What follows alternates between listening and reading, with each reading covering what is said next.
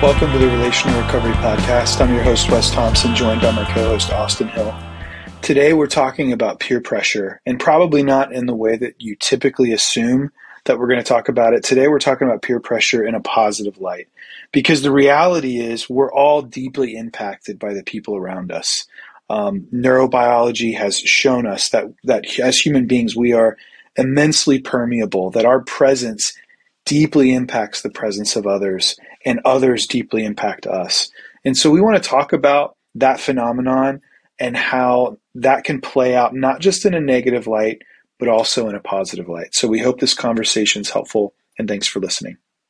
All right, Austin, here we are. Hi, Wes. What's up, man? It's good to be here. It's a good day. Yeah. So today I want to talk about positive peer pressure. Peer pressure gets a bad rap. When we talk about peer pressure, when we hear about peer pressure, it's always typically, shrouded in a negative context. We think about, being influenced for the worse, or being your own person, thinking for yourself.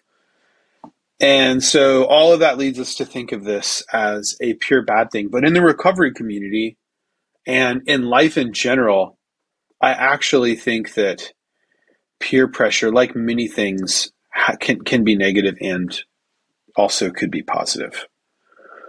And so that's what I want to talk about today. I want to talk about positive peer pressure.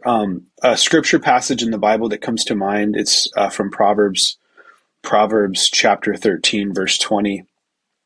In Proverbs 13, verse 20 says, "Walk with the wise and become wise, for a companion of fools suffers harm." Walk with the wise and become wise, for a companion of fools suffers harm. And so obviously there, I'm just reminded that you are who you hang out with, kind of that old adage, right? Show me your friends, I'll show you your future. Yeah. We can all hear our grandmas and moms when we were young, echoing in our ears, probably when we hear that. But yep, it's awfully true. It's so true. And so I think today what I want to, though, is the spin that we want to talk about is that peer pressure is not always a bad thing, especially when we're trying to recover, when we're trying to change our behaviors, when we're trying to change our patterns and our habits. We need to surround ourselves in an environment that reinforces the desired outcome that we want. So we've got to surround ourselves with people and with behaviors and with processes and so on and so forth that really embody what we want to become in the way in which we want to live. We even see it in neurobiology where, they call them mirror neurons in our brain, where we literally mimic the people and the things that we're around. We can't help it. It's just how our brains are. So, we talk, this is called the Relational Recovery Podcast. And I think the reality is we are more relationally wired than we realize. We are more relationally designed than we would like to admit, because we literally become the people that we surround ourselves with. So before we go any further, I just dropped this on you. What stands out to you? Does this spur any thoughts for you, Austin? Yeah, I think positive peer pressure to me sounds like something we talk about a lot is what type of culture we want to be a part of, or we're actively making or allowing to happen. And then also the other side of it is positive peer pressure is accountability and action. And because it's kind of acknowledging that a group of people are saying this is what we value and this is what we want to hold a standard to for everybody. And it's also how we can adjust. Positive peer pressure is how we can adjust imperfections or injustices in systems or in places where we live and work, it's not about just being angry about the current happenings. It's saying that like a group of us can actually change in a positive way. And it's productive, not just because a part of something is wrong doesn't mean the whole thing is. It's just if we adjust a few things, that's what positive peer pressure can do.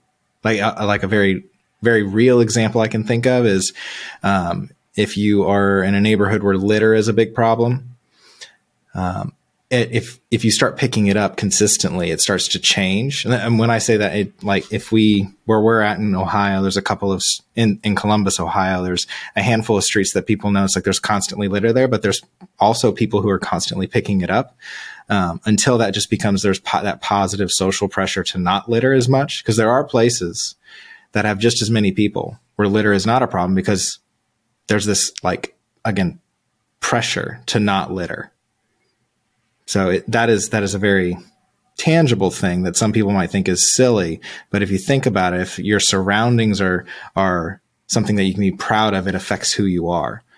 So it's not just about like what words I say to you, Wes. It's how we take care of the environment around us. And that's an example of how we are a lot more interconnected with the world around us than we often want to admit.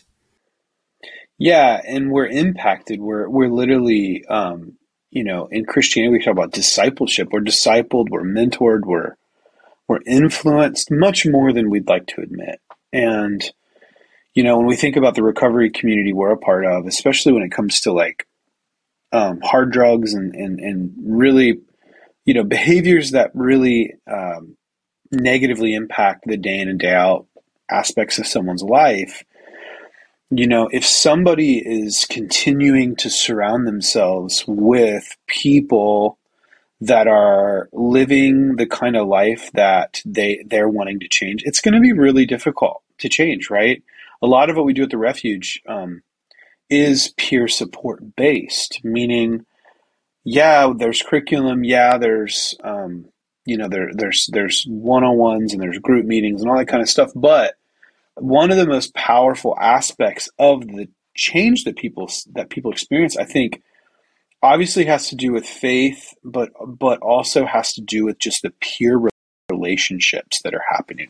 Like, it's really powerful. You're walking alongside somebody who's wanting the same thing that you want, and that power that comes with that is really tangible.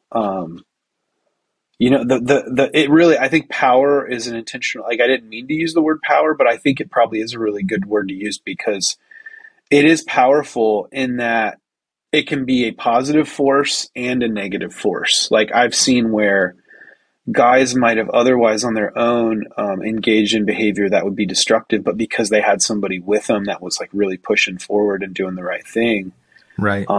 They stayed the course because of that. But it also goes the other way, where if you're with somebody who is just kind of going through the motions and isn't really trying to change and become something healthier, that really has a negative impact on the people around them, and especially if you're close to them. So we see this play out all the time.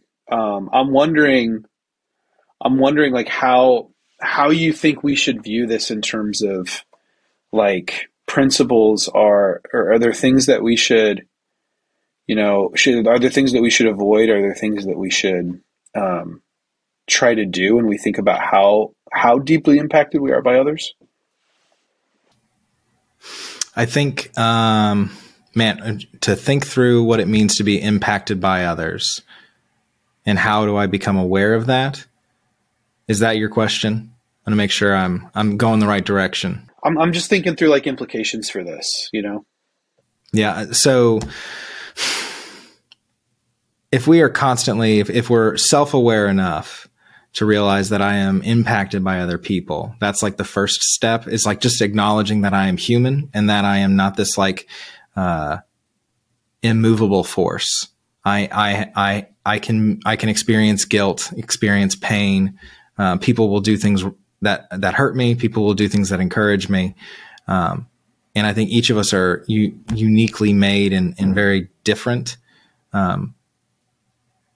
as to what affects us more. Like sometimes like people like negative things that happen to me doesn't typically bother me as much because I am good at finding the silver lining of things. But if somebody is critical about something that I do, about an action that I have, and because I'm very action oriented, if someone critiques something I do, not just who I am, it bothers me a little bit more because I'm confident in like, it's weird to figure like, this is that self-awareness part of realizing that like, yes, people hurt my feelings. And if I acknowledge that, then it's, something was wrong. And so I have to show forgiveness to them. And so this, how we are affected by people is often really connected to how prideful we are and how we experience pride. And the two sides of that is I am so prideful, I don't need anybody because I am the best thing since sliced bread. The other side of pride is I am so worthless and no one can help me. And it's both of them. The similarity is it's all about me.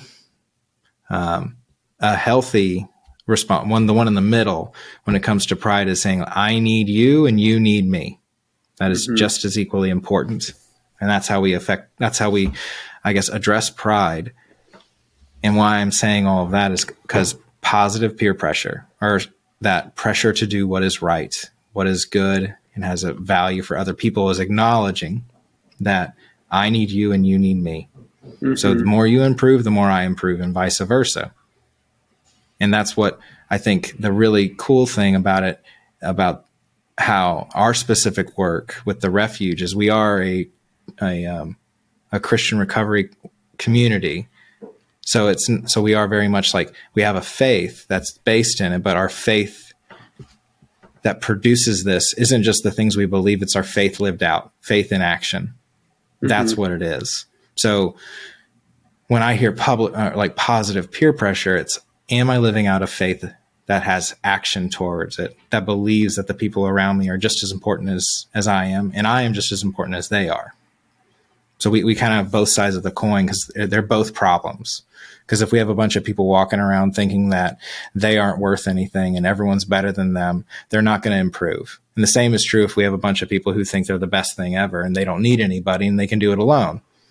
They're both selfish, and we need to have that equal footing of I am just as important as you and you are just as important as me.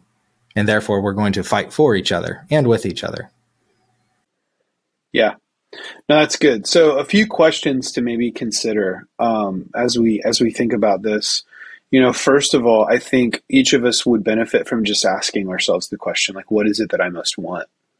What is it that I most want? What do I want to change? What do I want to get better at? What do I want to improve? Where do I want to grow? What do I want to stop? We need to have some clarity on that. So if you don't know what that is, if you're listening, or even us, like, it's good for us to, take 2 minutes and ask that question. Like, what is it that I most want? And then a follow up to that is who do you know that embodies what it is that you want? Write it out. Who are some people that you know that embody what it is that you most want? And then thirdly, can I surround myself with that person or with people like that person? Who can I surround myself with that embodies the things that I want, right? Because there's so much truth to that saying that we are who we hang out with. And I think we need to begin to then think, okay, if that's true, which it is true, who do I need to be surrounding myself with? And I think maybe even a harder question to answer, or at least as equally as hard, is who do I need to stop hanging out with? Because the reality is, even if I love somebody, even if they're in my family, even if maybe they've been a close friend for a long time, if I'm surrounding myself with someone who is pressuring me to do behaviors that are destructive, or even just doing behaviors that are destructive around me that I've struggled with doing, that I don't want to do anymore, the chances of me falling back into the behaviors that person's doing are very high.